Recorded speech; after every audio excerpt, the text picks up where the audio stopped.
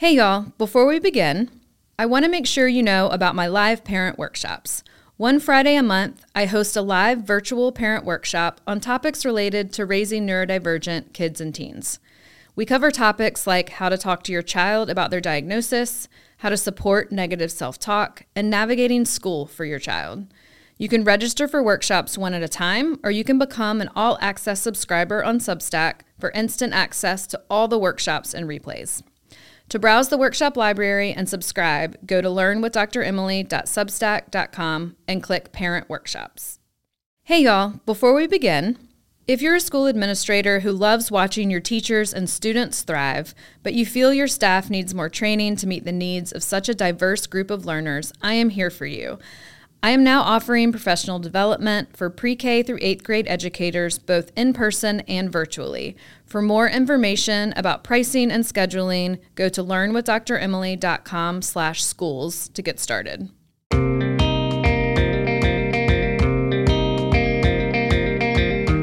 Welcome to Learn with Dr. Emily, the podcast, where parents and teachers come together for neurodivergent youth. I'm your host, Dr. Emily King, child psychologist and former school psychologist, and I am on a mission to help everyone understand that nurturing neurodivergent children isn't about changing them, but about changing us. Each week, I share my thoughts on topics related to child development, mental health, parenting, education, and parent-teacher collaboration. You can read more on my Substack at learnwithdraemily.substack.com or listen here. So let's get started with today's topic. Today, we are going to be talking about the intersection of neurodivergence and negative self-talk. So if you have heard your kids say, "I am so dumb" or "I am so stupid," this podcast is for you. So one of the most heartbreaking things a parent can hear is a child being mean to themselves. Some children get so overwhelmed at times that they call themselves names, or even worse, we might see our child hit themselves when they're upset. As adults, we can feel helpless in these moments and are quick to say something to negate our kid's statement, like, "Of course you're not stupid," or "Don't say that, it's not true." But responding with comments opposite of a child's thoughts can feel dismissive and sometimes leave our children feeling emotionally alone. So in this week's podcast, I'm going to walk you through what's happening for many of our kids in these moments, why it's more common in kids with neurodivergence, autistic children, kids with ADHD, kids with anxiety, kids who are twice exceptional and have a lot of variability of skills. And I'm going to share a few ideas on how to support them. One important note is to remember that these ideas are just for informational purposes only. If you have concerns about your child's safety due to any physical self-harm or verbal self-criticism, please talk with their medical or mental health provider. Okay, so why do kids engage in negative self-talk? One reason is that some kids assume that they should be good at everything, and if they're not, they're good at nothing. So let me explain. Young children are concrete thinkers, or what we would call black and white thinkers. And many neurodivergent kids are concrete thinkers, even later into their elementary and sometimes teen years, even if they're highly intelligent. Concrete thinking can sometimes lead kids into making assumptions like, "I'm really good at reading, so I must also be really good at building things." And then if they're not good at building things, they're going to feel like they should have been and they're disappointed. Some other kids may say, "Everyone in 3rd grade has a friend, and I don't, so I must be a terrible person." Concrete thinkers may see a classmate succeed at academic or social things and therefore assume that their classmate is good at everything. We need to help our kids know that no one is good at everything. We know this as adults, but I bet you can think of a classmate when you were growing up who seemed to be good at everything. When did you realize that that actually wasn't true? We have to help our kids understand that while some of us are neurodivergent, we are all neurodiverse as a human population. No one is good at every single thing. Some kids have very asynchronous development, and this also leads to confusion and leads them to maybe expect that they're going to be good at everything. And then when they're not, we have to help them understand their asynchronous development.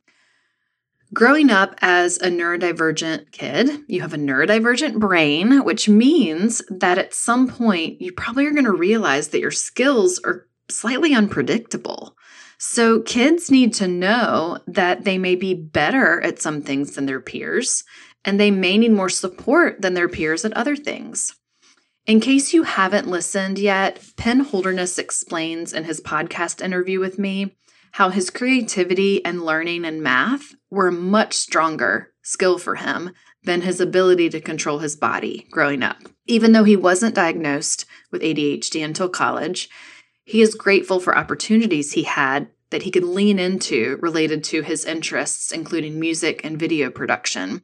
And those interests were within his school day, so that provided a creative outlet for his energy. The sooner we can normalize for our kids that human brain development is not linear, the better. They do get mixed messages on this because our education system is designed in a very linear way, but that's not how brains develop. Our kids likely need to figure out how to strengthen their skills, and they're going to notice that they strengthen skills faster if that's aligned with their interest, and that they're going to have to work harder on skills and tasks that they find boring. That's just part of the learning process. So another reason that kids can sometimes engage in negative self-talk is because mistakes are pretty overwhelming for them, and this is more true for neurodivergent kids. Many neurodivergent kids are also highly sensitive and easily frustrated by mistakes. You can go back and listen to a previous podcast or read the previous blog post about mistakes to learn more. When we pair concrete expectations with sensitive emotions, it makes it hard to process disappointment when we're faced with failure. So if you're growing up with impulsivity, you may also make mistakes more often, causing you to be reprimanded frequently. And that can lead to feeling like you're not good at anything, when in fact you're just feeling overwhelmed more frequently. It's incredibly important that we help our kids understand their lagging skills so that the mistakes that they make aren't always surprising. We can then empower them to ask for help so they don't begin making assumptions that one mistake means they're not good at anything. Okay, so how do we support the emotional development of our neurodivergent kids when they're faced with these setbacks? We have to teach them about the neurodiversity of all brains, not just their brain, but also neurotypical brains. And I like to call this teaching kids about neurotypical deficits. So I like to flip the script on this and say neurotypical brains are not better, they're just different. One of my favorite things to share with neurodivergent kids and teens is about my neurotypical brain weaknesses. I've written before about how I've had higher social anxiety and test anxiety in my past, but in general, I identify as someone with a neurotypical brain. If I'm talking to a kid who has a deep interest, let's say in US presidents, I make sure to explain to them that my brain cannot do what their brain can do. I would have to Google everything that they're telling me. They get such a thrill out of this, knowing that their brain can do things that my brain can't do. I've also been known to say things like, I have many gifts, but understand the periodic table of elements is not one of them. Chemistry was a disaster for me in high school. So being honest with kids about the things my brain can't do, but their brain can, gives them this thrill that we often will laugh about, which then increases our connection and increases their curiosity about the neurodiversity of all people. So I encourage all adults to normalize these differences with curious conversations about neurodiversity. Believe kids when they say they can remember amazing things and explain intricacies of topics most neurotypical brains wouldn't even notice. Celebrating neurodiversity in this way becomes a protective factor so that neurodivergent kids believe in what they can do when faced with something they can't do yet. I want to say hi to all the teachers out there learning with me. Thank you so much for being an educator. I see you and appreciate you and how you keep showing up for our students every single day. In my work as a school psychologist, I know that it helps to have a way to stay organized when thinking about your students' needs. That's why I created 2 free resources for you. The regulation roster helps you notice how your students seek emotional regulation and keep track of it, and the reframing behavior worksheet helps you problem solve emotional dysregulation when it happens. For these free downloads, go to learnwithdremily.com/roster or learnwithdremily.com/reframingbehavior to get started.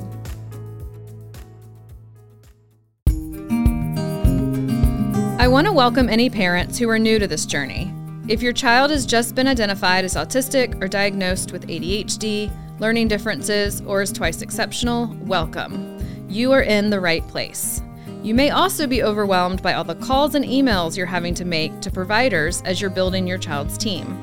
That's why I created the Referral Tracker, which is a free download at learnwithdremily.com/tracker.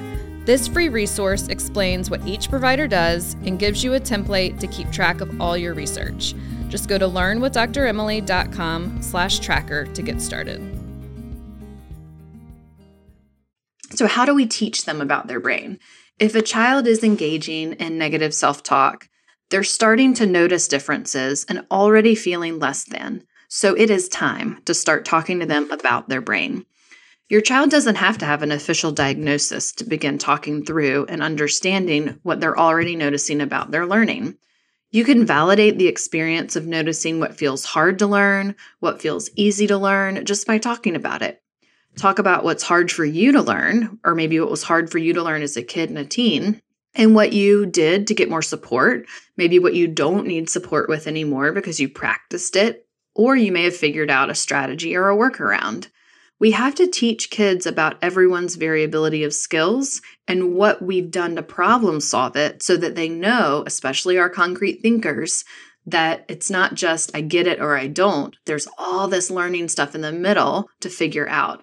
I call this the learning circle, and I explain this in more detail in my Parenting on Your Own Path course.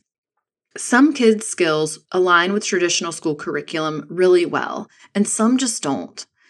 Just because our strengths are not academic or social, like the things that are going to stand out in a school setting, doesn't mean we don't have strengths. The more kids hear this message, the better.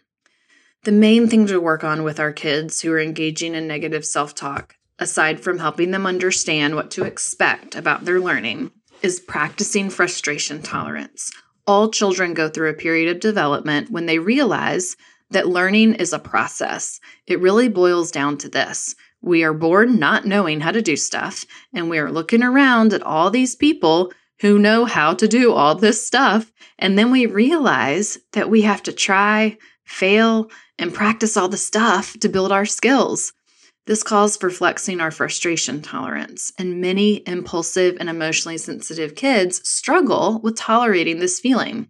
Due to our evolutionary survival instincts, our brains are lightning fast at registering our emotions. Something an adult would likely see as just frustrating might register as a stress response to a neurodivergent brain, leading to a fight, flight, or fawn response. If you want to read or listen more about stress responses, go back and look for that blog and podcast episode.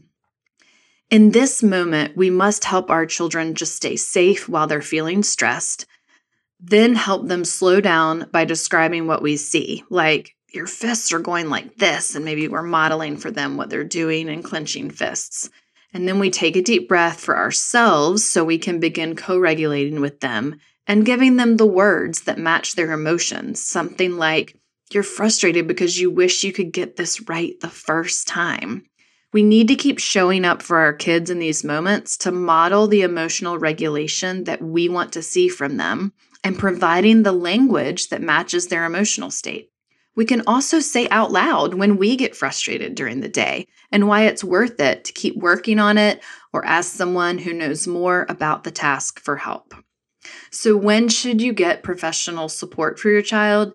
If your child is distressed on a daily basis, it's time for a professional to work with them to figure out the root cause and support their understanding of their skills. If your child is avoiding activities for fear of failure or is refusing to go to school, it's time to talk to a therapist for support. And of course, if your child is harming themselves physically or emotionally and you're having difficulty helping them, it's time for professional support.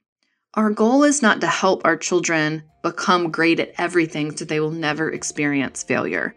The goal is to help them feel supported in the midst of these setbacks, knowing that many neurodivergent brains are sensitive to mistakes and concrete thinkers may struggle to accept the variability of their learning. It can be quite liberating for kids and teens to figure out their strengths. It just might not be the school stuff or the sports stuff or the social stuff. Finding their interests, their people, and their joy is the goal.